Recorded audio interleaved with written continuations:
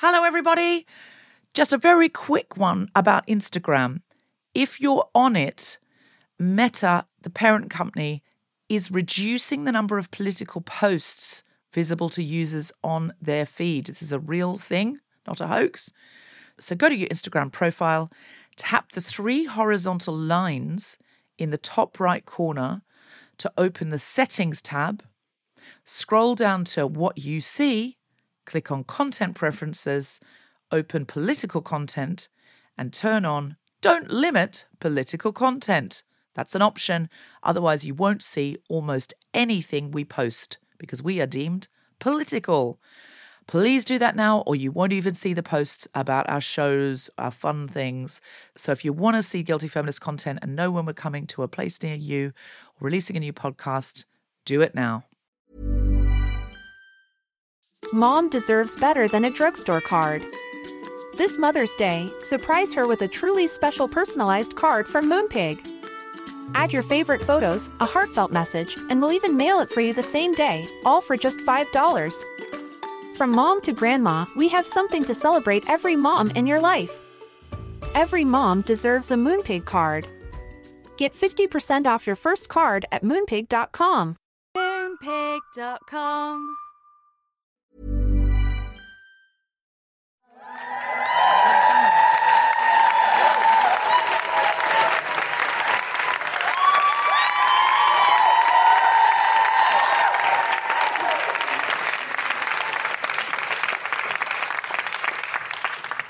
I'm a feminist, but...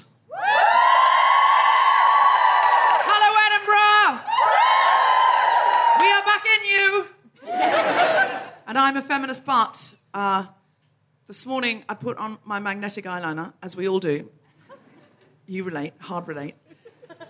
And then I left my hotel room, and as soon as I shut the door, I realised I hadn't put the magnetic eyelashes on. And I was like, no problem here. I'll just go back in. None of my keys would work. And I was running too late, due to, you'll understand, incompetence. And I just had to go without them. And I was like, oh my God, now I've got all this big black eyeliner and but not even any mascara. I just look like a new romantic who's like in the morning though. And after a big night, and I was like, what am I going to do? And Tom said, do you want me to run back and get them?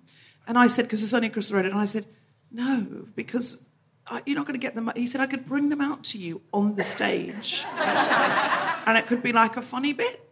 And I thought about that for a good 30 seconds before I said, I don't think my feminism has hit the point of making a man run to get my magnetic eyelashes, run to get my eyelashes, and then performatively put them on stage in front of an audience of hundreds of people. I'm too ashamed. Now, if I were Beyonce, I would have just gone, yes. So it turns out the bit that's not feminist, I'm realising while telling you, is not that I wear magnetic eyeliner, is not that I went back for eyelashes, it's that I didn't say to a man, God damn it, yes! Bring me my eyelashes! I am a queen! I will put them on Edinburgh on a raised pedestal! God damn it, next time. I'm a feminist, but... I'm sad that the Edinburgh Fringe doesn't give out an award for best coat. Because I think I'd definitely get a nomination at least. For the podcast listeners at home, I'm wearing a very nice coat. It's got major Big Bird vibes. Oh, I'm calling it Big Bird energy. That's what I'm bringing. I love it. Someone told me I look like Cruella de Vil, who hates ducklings. For the listeners at home, I look like Cruella de Vil, who hates ducklings. If you're imagining that, you've got the coat. I'm a feminist, but with these gorgeous nails, I know people listening to the podcast can't see my gorgeous nails. Can you just confirm they're gorgeous? But every time I blow my tire, and that happens a lot, okay, I would blow anyone to change those tires.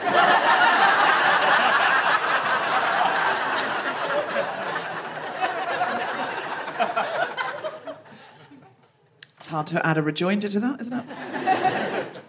I can't change a tyre, but I can get a man to change a tyre for me. And that is a skill. Not everyone could do that. You can't just point at a man and say, change my tyre. It's going to be like, why? You could pay him. No, I don't want to do that. Okay. I pay a professional. I'm not going to pay a random man. Okay. It's going to be weird, isn't it? If I just say to a random man, oh my gosh, no, and then I go, here's 50 quid. I might offer, but I know he's not going to take it. Because of the way that I've asked him. You see what I mean? Okay, yeah. Now, I'm a feminist bard. Yesterday, this is a true story. I mean, they're all true stories, but the eyelashes are true stories. But this sounds, like maybe I've made it. I haven't. I could show you the email.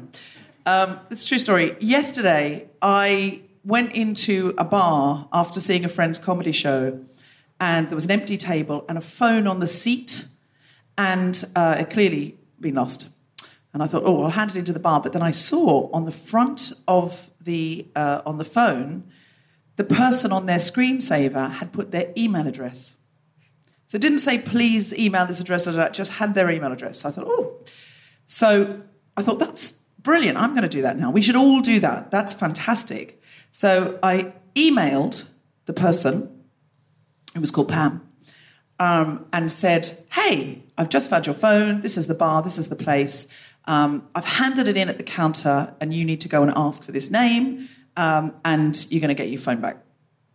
And, signed it off, and it had my signature on it. And I thought, and I didn't think anything more of it, but I thought, wouldn't it be lovely, because I'm at the Fringe, if that was someone who knows the Guilty Feminist? Because that would be really nice, wouldn't it? It'd be really nice for them and for me if they go, oh my God, Deborah from the Guilty Feminist just found my phone and emailed me this, and then I'd be like, oh my God, you're a Guilty Feminist. So I had this little fantasy. Little fantasy about meeting a Guilty Feminist. Little fantasy, how you do. It just occurred to me.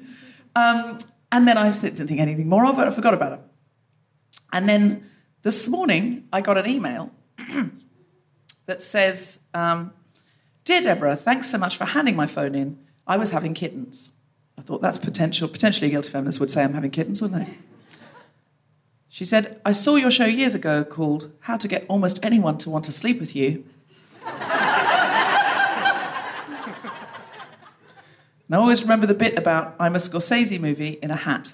Okay, it's not clear to you, but it was a whole long metaphor about how to think about yourself.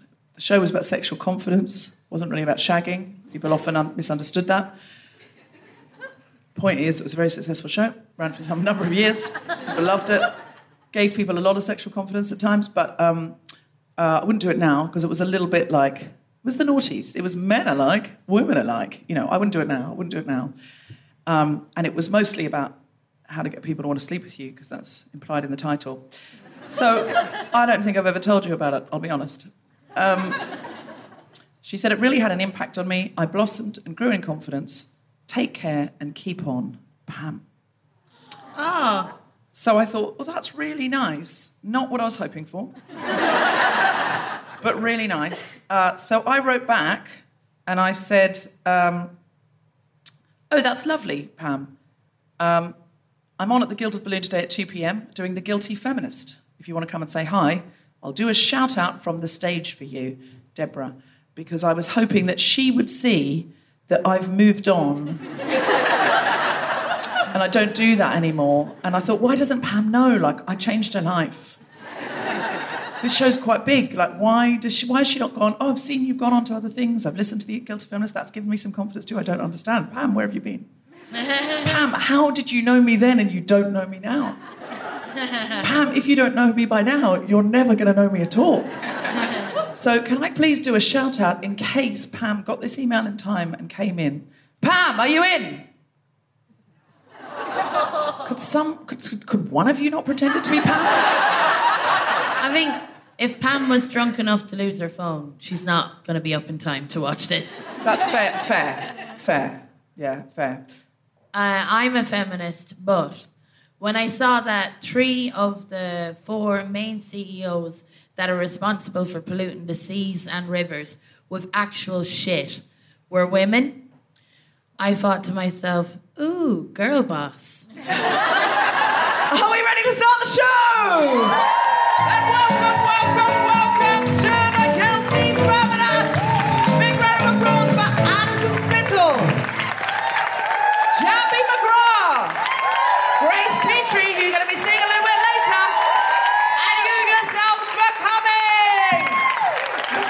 just found this on the ground. Hold on, 1 second.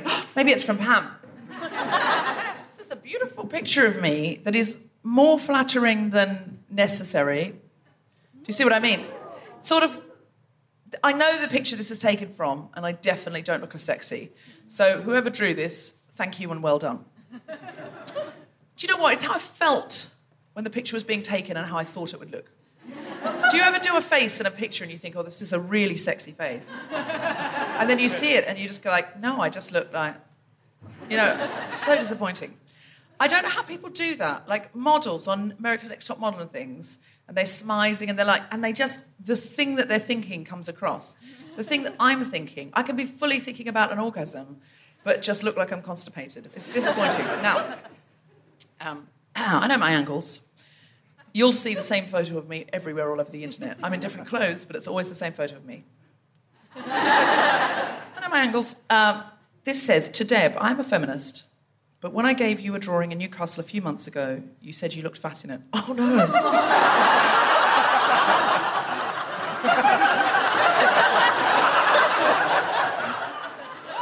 So I've redrawn it and tried to make you look skinnier. The thing is, I don't... Look, the thing is, I'm not thin. I've been all different weights. And I said I don't identify as thin, I don't identify as fat, and I have friends who are thin and friends who are fat. I identify as mid-size. I think probably my objection was, that doesn't quite look like me.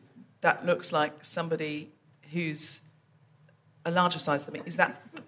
The point is, thank you for the drawing, which obviously, you know, I sincerely felt was sexy because I said it before I read. How are you, Edinburgh? Oh, thank you so much. I'm a feminist, but Grace Petrie is bringing me a coffee on stage. Thank you so much. I didn't get a chance to have a coffee this morning. I thought Ali, our stage manager, was going to kind of discreetly do it, but I love the fact that it's been brought to me by one of the most famous folk and protest singers in the country, because it makes me feel fancy. It's still a bit hot. I'll pop it down. Thank you, Grace. All right, so Edinburgh. It's been a while. I don't know if you've noticed. We've had all sorts of global pandemics, and here we are now, allowed in the same room, breathing the same air, just like it's normal. It's so exciting. This house is completely full, except for the seats that have been left for the Edinburgh television producers who are off somewhere snorting coke off someone else's flyer. Maybe mine. We'll never know. So I just want to know, I've been asking audiences all around Britain, UK, Australia and New Zealand, what acts of feminism they've done since I've been able to see them last, because it's been a long time on Zoom and I didn't enjoy the Zoom era. I don't know if you did. I didn't. This show's always been a live show from day one. We had an audience, not a big audience at first, but we had an audience and we ended up with a huge audience. We were at the Royal Albert Hall right before lockdown. And so it's just so exciting to be back after spending all this time, not even with another comedian in the room. It's just so wonderful. So all I want to do is talk to you now. I just want to be with you. You don't have to talk to me if you don't want to, by the way. I'm not going to come along and say, you, sir, do you have a job? I'll laugh at it. No, I'm not that kind of comedian, and this isn't that kind of show. Whatever your job is, I'm sure it's wonderful. It isn't... What is it? What was it? A client manager. Well, it depends what kind of clients they are, doesn't it? What kind of clients are they? Video game developers. Are any of them women? Yeah, there you go. See, what you're doing is diversity and inclusion for video games, sir. Yeah. I don't want to impose gender upon you. You're a man. Are you a cisgender man? Yes. Great, okay. And you're doing video games for a living? Yes, okay. And do you listen to the Guilty Feminist? You don't? It's all right. I just said I wasn't going to laugh at you for having a job. We might laugh at you for not being a feminist if it turns out that's the... He's a feminist. I told myself I would do my homework and then I forgot. Oh, what a lovely man. What's your name? Andrew. Andrew said, oh no, I am a feminist, and I promised myself I would do my homework and listen to this podcast, and then I forgot.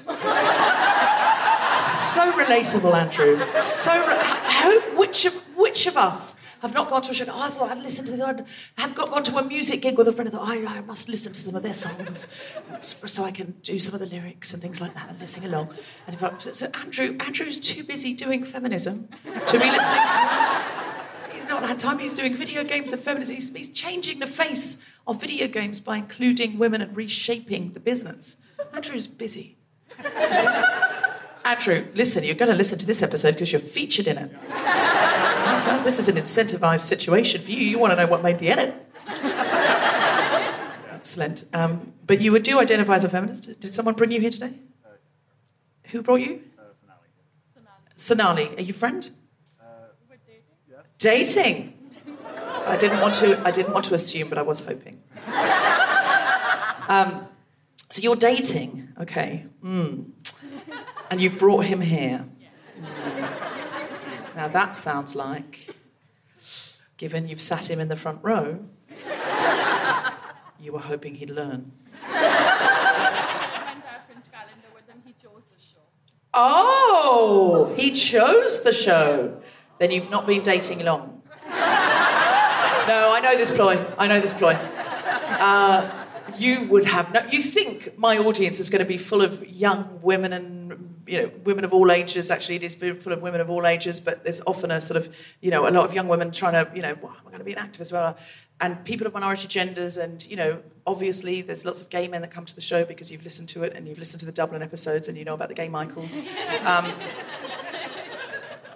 But you would be very surprised how many straight cisgendered men come to this show on a third date. Oh, I planned it. I booked it. See? And now I'm a feminist with a sense of humour. What more do you need to know? I'm not implying that's the situation here. I'm not straight. You're not straight? We're both bi. Oh, you're both bi? Oh, that's... Oh. Young millennials strike again. Oh, it's stressful, isn't it? Did you see how many assumptions I tried not to make there? I didn't make any assumptions. I don't assume you're a man. I don't want to assume you're dating. I don't want to assume you're dating a woman. Oh, you are dating a woman and you're a man. And then I throw it on the floor. Straight man. I'm not straight. Oh no. You've made one assumption and you've fallen right into my hole.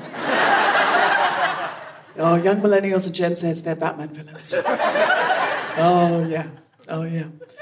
I'm so sorry, you're both bi. Of course you are. You're in the front row of my audience. I don't know what I was thinking. I also am bi, so I'm allowed to make that mistake. Thank God it was that one.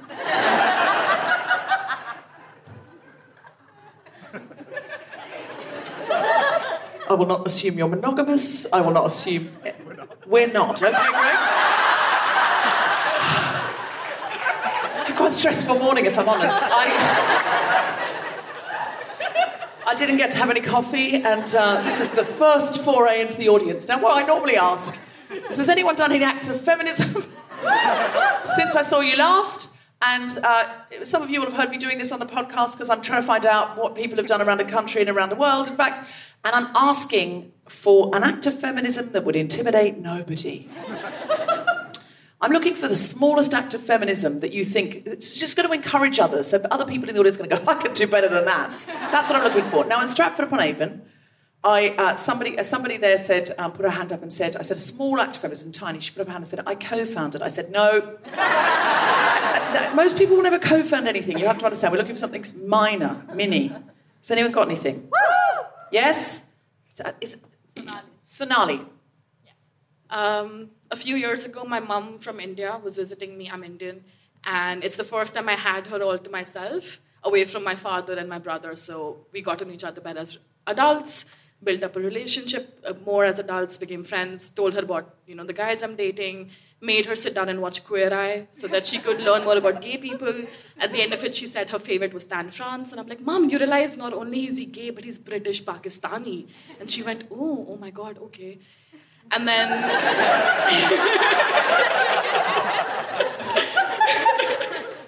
Continue. Yeah, so just as a context, we're middle class, kind of slightly conservative ethos, but my mom's been growing with me. Then we were in a mall in Manchester, and I spotted an Ann Summers, and I took her in with me to the back of the shop. Yes. I'm pretty sure. Go on. I'm pretty sure the salesperson was very confused because I don't think you get many mother-daughter duos coming in. No. So she saw us and was like, I don't know what's happening here, but I'll still be professional. My mum looked at some, I'm sorry, this is going to get risky. She looked at some anal plugs and was like, what is that? And I turned to her, I'm like, many people use it, but I guess most famous... What were you looking at? Anal plugs. Anal plants? Plugs. Oh, plugs. I was imagining, I was like, I haven't been into answers for a while, clearly. Ferns for the anus. And then I was like, many couples use it during sex, but most famously associated with gay couples, I guess. She's like, I did wonder how they have sex. I'm like, yes, that's one way, I guess. And then she turns to me and says, so how do lesbians do it? And I'm looking at my 60-year-old teddy bear of a very cute, innocent mother, and I say, well, Mum, again, there are different ways to do it, but I guess they focus a lot of the times on the clit. And then she looks at me and says, it is all about the clit.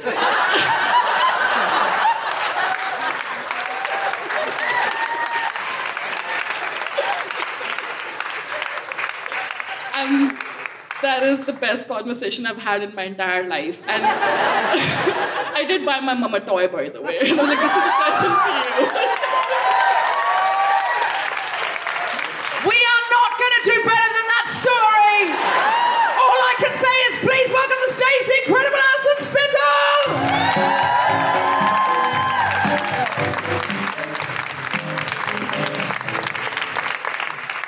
Hey, Deborah. Hello, Alison Spittle. How are you feeling? I'm feeling okay. How are you? Oh, it's the last day of the Fringe. Absolutely depressed. Are you? Why? I don't know, I just woke up this morning and I was just like, what is life for? You must find eggs. So those are my two things. Finding the meaning of life and finding a poached egg. Did you find either? I got a poached egg. Well, listen, I'm so delighted. I saw your show yesterday. Oh, yeah. And I couldn't believe it wasn't nominated because I just thought it was one of the best shows I've ever seen. That's very kind of you, Deborah. I couldn't Me stop neither. laughing. Joking. I just found it so hysterically funny. You've got one more today, but it's sold out, yeah? Yeah, it's sold out. It's called Wet, and it's about aqua aerobics and getting the coil in that made me want to kill myself. But it's funny. So, yeah. No, it's really, really funny. Are you going to tour it? Hopefully, yeah. Isn't that the next thing that we try and do after the Fringe? Yeah, is tour the show. I sound a lot sicker than I am. I'm fine. This is just from karaoke. I'm delighted to hear that. Alison. Yeah. What's the best thing about the Fringe for you? Oh, the best thing about the Fringe is having people that you meet like 3 times a year, but seeing them every day. So it's like a wedding every day. It's like your own wedding every day, and you're just fussing and worrying about your part to play in it. But everybody is essentially having a good time. I mean, there are a few people crying at it, but it wouldn't be a wedding without that, would it? That is the best description of the Fringe I've ever heard. Thank you. My description of the Fringe is crying uphill in the rain while having the time of your life. Oh, yes. The first ever time that I did the Fringe, it was terrible for me. I had a documentary crew following me from Ireland. Did you know about that? Yeah, no, yeah. They were allowed? Sensual documentary crew. Oh, I've got a court order against them now, you know. My first ever show was called Alison Spittle Needs an Agent, right? Because I wanted an agent at the time. It was a cry for help that went unanswered. Very much so. And the documentary ended in me, because it started with me going, I'm so enthusiastic, I'm going to have a lovely time, I just love doing comedy.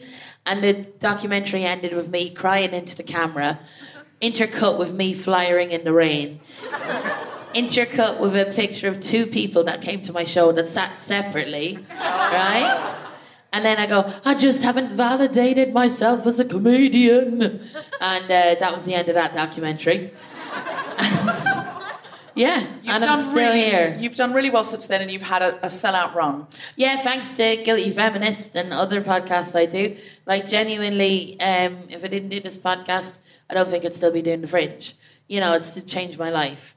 Having the audience come in, it's been lovely. And it's, like, nice to do a show. The show is about, like, consent, if I'm being frank. But you can't really put that on a flyer. And isn't everything about consent? You know, and about the coil and about stuff that I really wanted to talk about. And it's stuff that I was always afraid to do as a stand-up comedian when I first started. I used to get compliments for not doing comedy about my vagina. And I was a misogynist when I first started doing stand-up comedy. Like, I was one of those reversey ones. Like, and I would be like, yeah, fuck those bitches. I don't do comedy about my vagina because I got so much more to talk to. There's so much more to me than my vagina. But genuinely, the reason why I didn't when I first started doing comedy was just fuck all what's happening to it, do you know? So it's hard to write about stuff. It's like being involved in a war, do you know? And you're just doing the admin. You're photocopying. But one day I'm going to get called up. And when I do, I'll be very afraid. But I'll do it. So yeah, it's been a nice journey. Well, I can't recommend your show highly enough. So I really, really do hope that you tour it. It's absolutely incredible. We have another comic on today who is also going to join us here and also there. So are we ready to see some stand-up comedy? I'm ready. Then put your hands together and make incredible woohooing noises for the wonderful Njambi McGrath.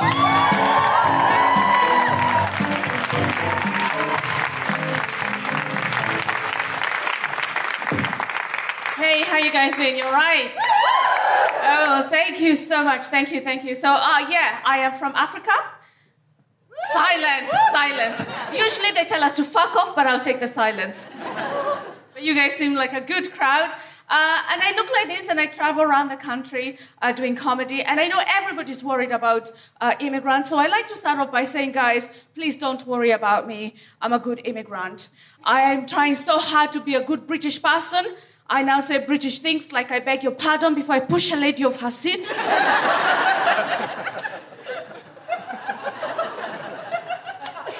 And like most Africans, I was raised with good Christian values, like loving my neighbor. His wife doesn't know. And I have a white friend. Another one, not Jesus. But my white friend, she's very nice. She was on the phone to me. She said, Njambi, come, let's go on a camping holiday. I was like, no, thank you. Let me see, big and flimsy accommodation, sleeping on cold, hard floors and going to the bushes every time you need a wee. That's what we call visiting grandma. She lives in Glasgow.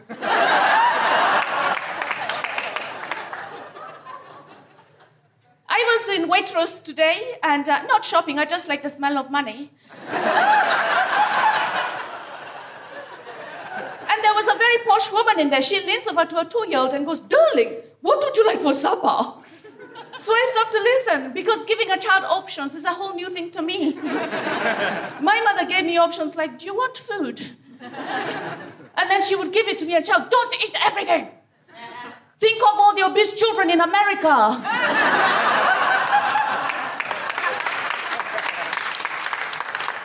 It works both ways. So I'm realizing that everybody gets worries about immigrants. And people start to speculate. You guys notice people speculate about immigrants? People say things like, oh no, immigrants don't integrate. And I'm like, guys, please, relax. My husband is English. I integrate every night. Sometimes I include him. Yes, my husband is English and I'm African, and we've been together for a long time. We have pet names for one another. He calls me his African queen. I call him the colonizer.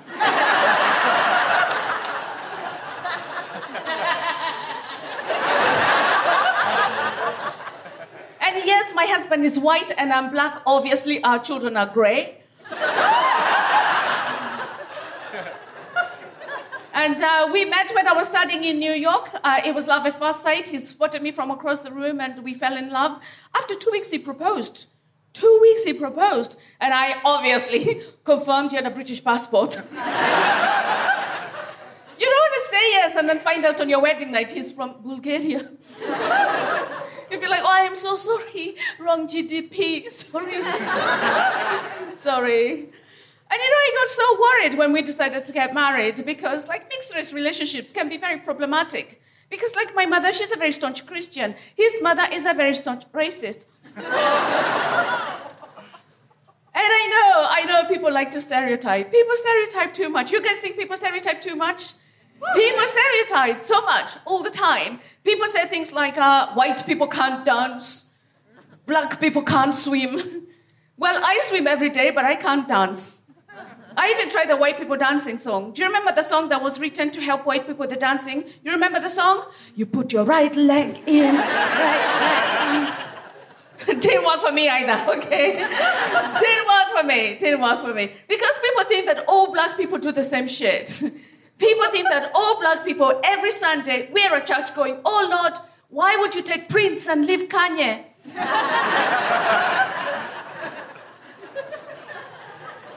It's not what we do. But they say that when you travel, you find out something about yourself. So I came to Britain, I found out I was black. I didn't know, because in Africa, we don't actually know we are black. We are all walking around Africa thinking that we're just people. Turns out we are black. But we are not, though. Some of us are light brown, others are dark brown, others are medium brown. I guess it's easier for white people because you only have 2 shades, before and after sun.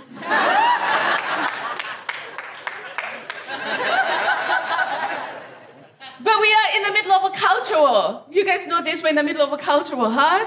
We're in the middle of a culture war. But you know what? Race issues have been going on for a very long time. Even Hitler tried to create a super race. Yeah, Hitler wanted people with fair skin, blue eyes, blonde hair. Now, you've seen Boris. See, I have an idea for a super race, okay? They would have Mediterranean skin, so they never have to tan. They would have Indian hair, because it's fabulous. They would have an African ass. White privilege. That's Meghan Markle.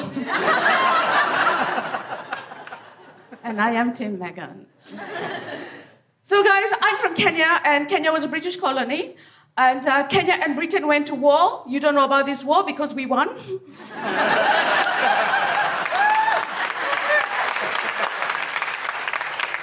That's why you don't celebrate it. But you know what? My husband is English, and I know a lot of white people, and I can never compute between the people that colonized us and you lot, okay? I just can't.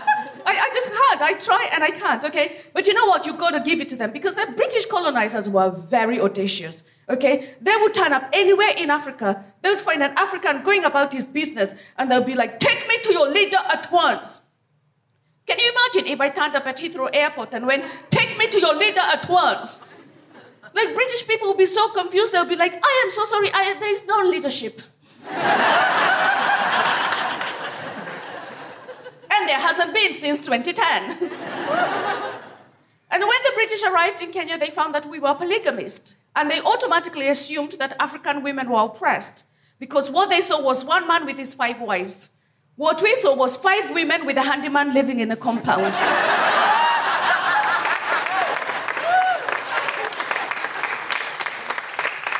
A handyman that did all of their chores and then gave them a happy ending. And when the British arrived, they found that homosexuality was acceptable in Kenya, and they outlawed it, okay? My great-great-grandmother, she had 4 wives. Not 1, not 2, not 3, but 4 fucking wives. She died of exhaustion. That's my time. Thanks very much. Njambi McGrath, everybody! Come take a seat.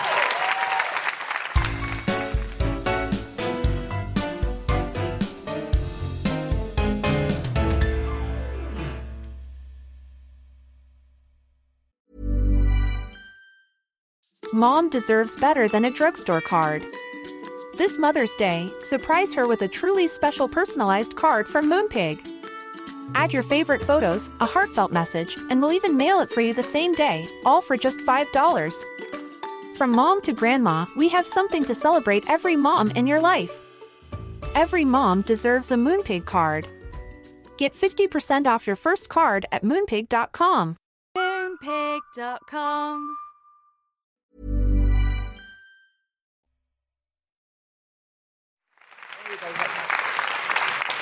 Njambi, that was phenomenal. God, that was really riveting. Thank you so much for doing that for us.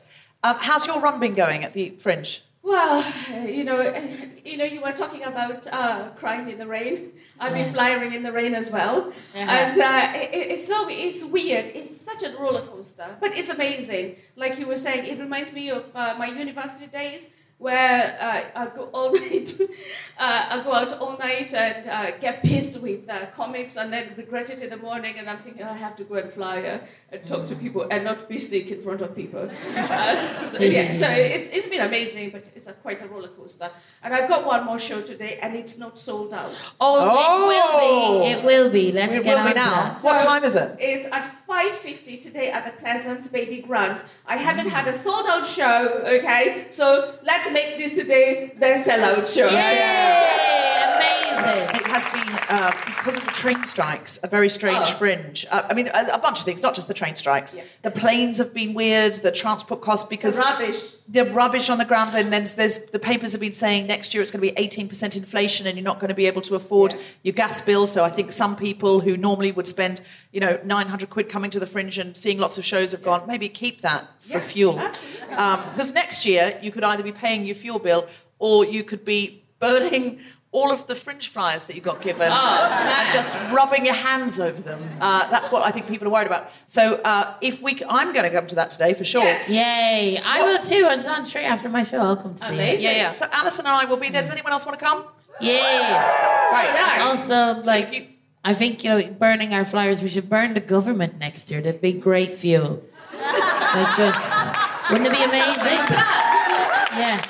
Also, that was a metaphorical joke. No. Alison Spittle is not inciting violence against the government. I don't want you arrested on my show. Would I get arrested? Yeah, you could. For saying burn the government, 100%. Oh, but, I'm wearing a yellow coat. No, it's clearly a joke, but I'm just adding it's clearly a joke because this government, Priti Patel, she would not... Oh, she'd be the first.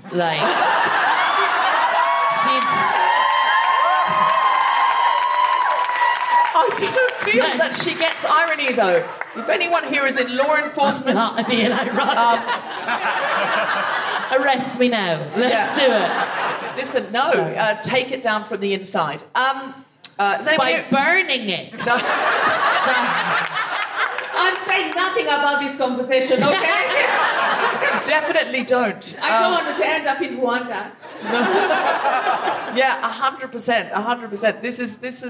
Please burn them, please. No, that's definitely something for a white person to say. Yeah. And I'm using my privilege. Burn the motherfuckers down. Okay. Sorry. So at the end, Priti Patel, if you're listening, and I know that you are by now because somebody listens to everything and has brought this to your attention. I don't think you're a regular listener, Priti Patel. If you are, you've heard some really funny jokes about yourself. She's very guilty. I can say that. Yeah, that's true. Yeah. That's true. I don't know about the feminist.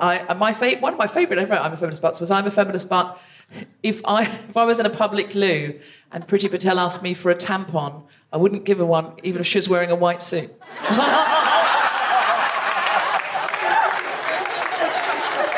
And that's the final frontier for a sisterhood. Seriously, that's the worst. Could you tell us about your book? Because there's some of us are going to come to the show today. Some of you will already have tickets for something else. Hopefully you'll tour it. But what's your show called, just before we... So my show is called Black Black, and I'm comparing my life now as a comedian living in the UK to my grandmother, who was a comedian in colonial Kenya under very difficult circumstances. She was a comedian in colonial Kenya? Yeah. That's cool. Fascinating. Yeah. My great-grandmother was a comedian in London, but I never knew this because I was adopted. Oh, wow. So we need to do a double act about grandmothers who are comedians. Seriously, because that would be amazing. Because my grandmother, they were. I'm so sorry. Yes. My great grandmother was in a double act with my great aunt. And do you know when they went solo, my great aunt became a solo comedian and then she moved to Kenya. Yeah, during that era, she was like 1910, I think she went out. So that's around the same time my grandmother, then she was a young girl. That's incredible. Do you think they knew each other? Well, it's unlikely because...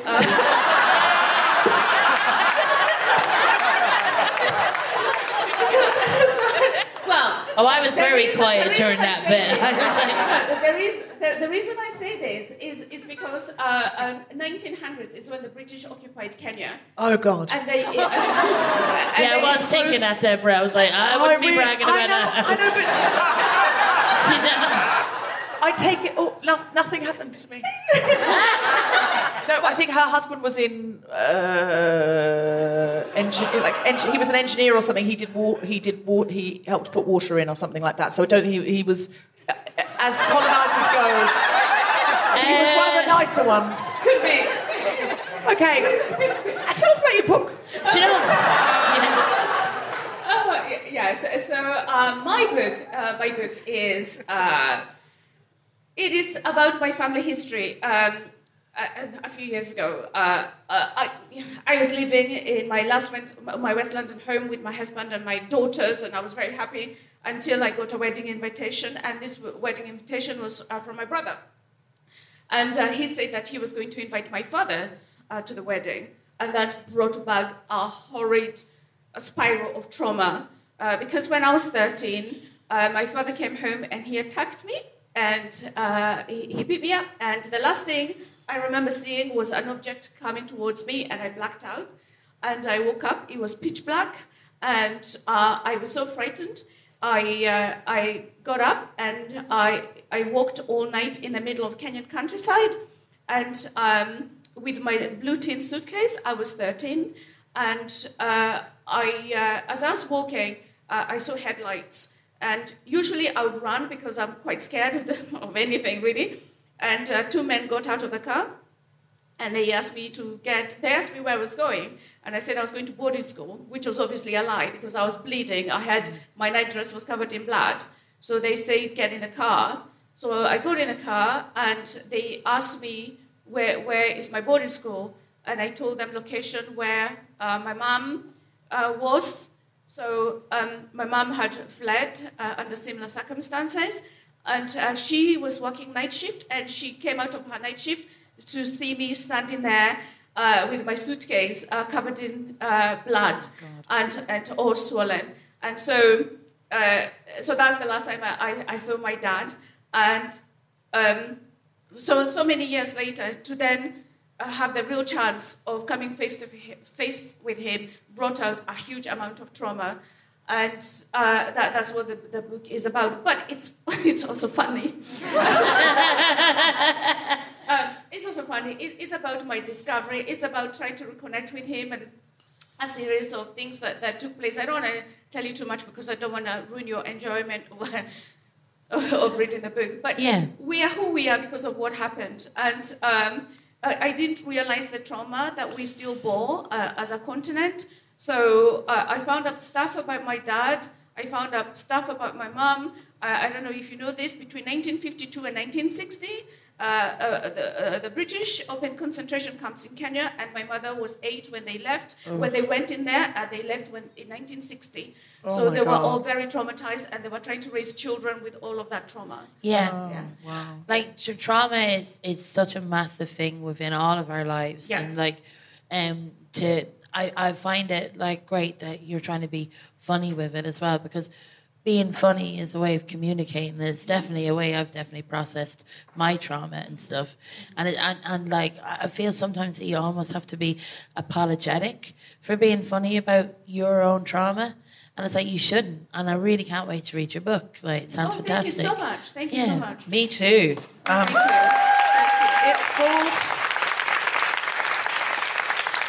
It's called Through the Leopard's Gaze. Yes. And it's available now in paperback, hardback? Yes. So it's available in all good bookstores. Do you like saying that? If I wrote a book, I'd love to say that, you know? And if they don't stock it, then it's not a good bookstore. Because one of the challenges of being a black writer is also getting our books to shops, because they say black people don't read and black people don't write. And so you can prove to them that black people do write and black people do read by actually asking for the book, because even marketing our work can be very difficult. So this is what my publishers have found. But you can also get it directly from my publishers. They only publish black books because major publishers don't really publish black people. So it's Jacaranda Music, so that's my publisher, or you can buy directly from my website. And if you want to sell your soul to the devil, you can buy it from Amazon. I'm so excited to read it, and I'm so excited to see your show Black Black this afternoon. You've also had a hit Radio 4 series, successful Soho Theatre runs, comedy specials on Amazon Prime, Next Up, and BBC iPlayer. So you can check out Njambi's work in all of those places, and you are also the Hackney Empire New Act of the Year. So we are going to be seeing major things for you. I hope you'll come and co-host an episode of The Guilty Feminist. I have been waiting for so long. Have you? Yeah. Nobody told me. I've been waiting for so long to hear those words, Deborah, and I would love to do it. Well, I can't wait, Njambi. I want to hear much more from you. It has been absolutely incredible. And now to close the show, the incredible Grace Petrie!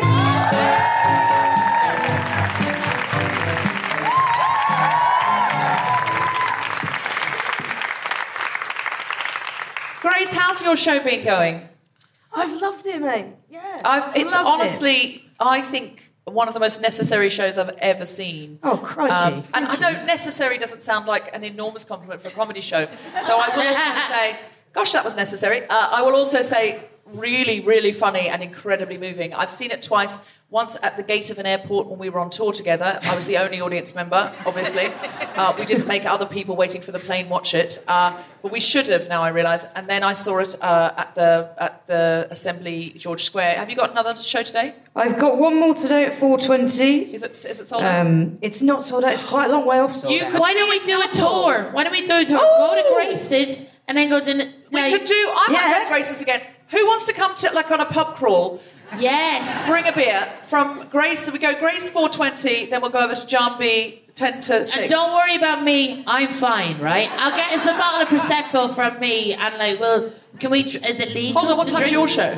Don't worry, I'm at 4:45. Are you sold out there? Exactly, so don't worry about me. And I'll spiritually, I'll get some Ferrero Rochers. I feel that's feminist. Okay. And is it? I don't know. They are the most feminist chocolate, aren't they? Ferrero Rochers. We're not here tomorrow, but listen to The Guilty Feminist. If you could rate, review, and subscribe. I'm meant to tell you that all the time, and I never do. If you could give it 5 stars, it would really, really help the podcast, because obviously with the pandemic and everything, it makes a big difference. So if you could all you need to do for us, and listen to old episodes. What was your name? Andrew, that's right. Sorry, Andrew. I should have remembered because Scotland. But it's the only name in Scotland, really. It's your saint. It's your saint. Andrew, listen to all the old episodes. There's 300. Get going. Okay. Yes. I'm going to give you a choice because I'm not sure what to do. It's my first Fringe this year, but isn't it lovely to be back? Right? Isn't it just lovely to be back? And I feel very emotional today because I really enjoyed doing this show, and it's the last time I'll probably ever do it. And also, I think the fact that I've been drinking for 23 days has something to do with it, because I do feel quite tearful this morning. But I do just think live art is amazing, and it's been, after everything the world's been through in the last couple of years, it feels like an amazing privilege to have been here this month. So I could sing you a song about the pandemic, or I could sing you a song about imposter syndrome. Give me a shout if you want a song about the pandemic. Yeah. You can meet me afterwards, I'll do it for you. Give me a shout if you want a song about imposter syndrome. Okay. The other one would have been a bit more feel good, but you do you. I feel very proud of myself for doing a comedy show, because I'm not a comedian, I am a singer-songwriter. But I've done this show with no music at all, so it's I feel proud of myself for stepping out of my comfort zone, and this is a song that I wrote about feeling like I'm not qualified to be doing what I'm doing, but I feel like after I've had a really nice month, I feel like I'm proud of myself, so I'm going to sing this song. It's called Nobody Knows That I'm a Fraud. And it goes out to, give me a shout if you've ever suffered from imposter syndrome. Oh, wow, blimey. Deeply underconfident crowd. You love me? Thank you very much. Mum's in. Here's this. I'm a protest singer, by the way. So I sing like left-wing politics songs. You need to know that for the first line, otherwise it doesn't make a lot of sense. I don't watch PMQs as often as you might expect. I only live tweet question time for comedic effect. And I've... There it is. That's the comedic effect. We should go on tour together, baby, you and me. I've never read Virginia Woolf or any Bertolt Brecht, and nobody knows that I'm a fraud. It's often been alleged that I'm as hard left as can be, but my idea of edgy is an unknown brand of tea, and I'm not even veggie, let alone dairy-free. Nobody knows that I'm a fraud. But I'll get up underneath the lights until I feel adored, and I'll never tell you anything I think you won't applaud. Oh, it might not always be the truth, but it'll have 3 chords. Nobody knows that I'm a fraud. Nobody knows that I'm a fraud. Well, dressing how I do, I find I often get mistook by graphic novel fans that judge me on the way I look. But I just like Batman shirts, I've never read a comic book. Nobody knows that I'm a fraud. When people call me a musician, that makes my palms perspire. I took grade 1 piano and I never got no higher. And if I didn't have this capo, then you'd all see I'm a liar. Nobody knows that I'm a fraud. But I'll get up underneath the lights until I feel adored, and I'll never tell you anything I think you won't applaud. Oh, it might not always be the truth, but it'll have 3 chords. Nobody knows that I'm a fraud. Nobody knows that I'm a fraud. And some days I get so scared that we're losing, and some days I'm just so sure we'll never win. And some days I get so knackered from refusing to let that in, to let that in. Whoa.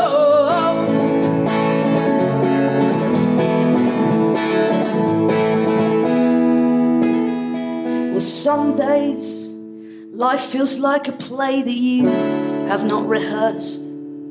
But one thing's true of all of us sharing this universe, is we could all be doing better, but we could all be doing worse. And everyone you know feels like a fraud.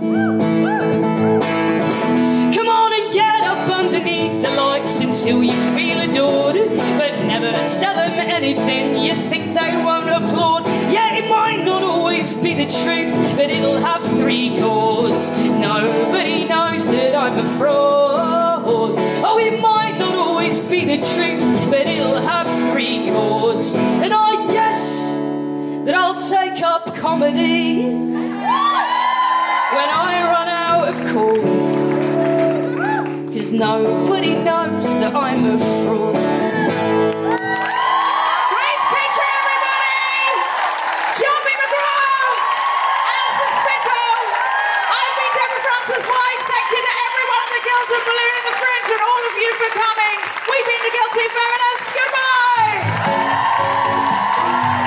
You have been listening to The Guilty Feminist with me, Deborah Francis-White, guest co-host Alison Spittle, and my very special guest, Njambi McGrath, with music from Grace Petrie. The Guilty Feminist theme tune was composed by Mark Hodge, the recording engineer was Hamish Campbell, the producer for The Spontaneity Shop was Tom Selinsky. Thanks to Bjorn, Jodie, Karen, and all and everyone at the Guilty Balloon, as well as all of you for listening. For more information about this and other episodes, visit guiltyfeminist.com.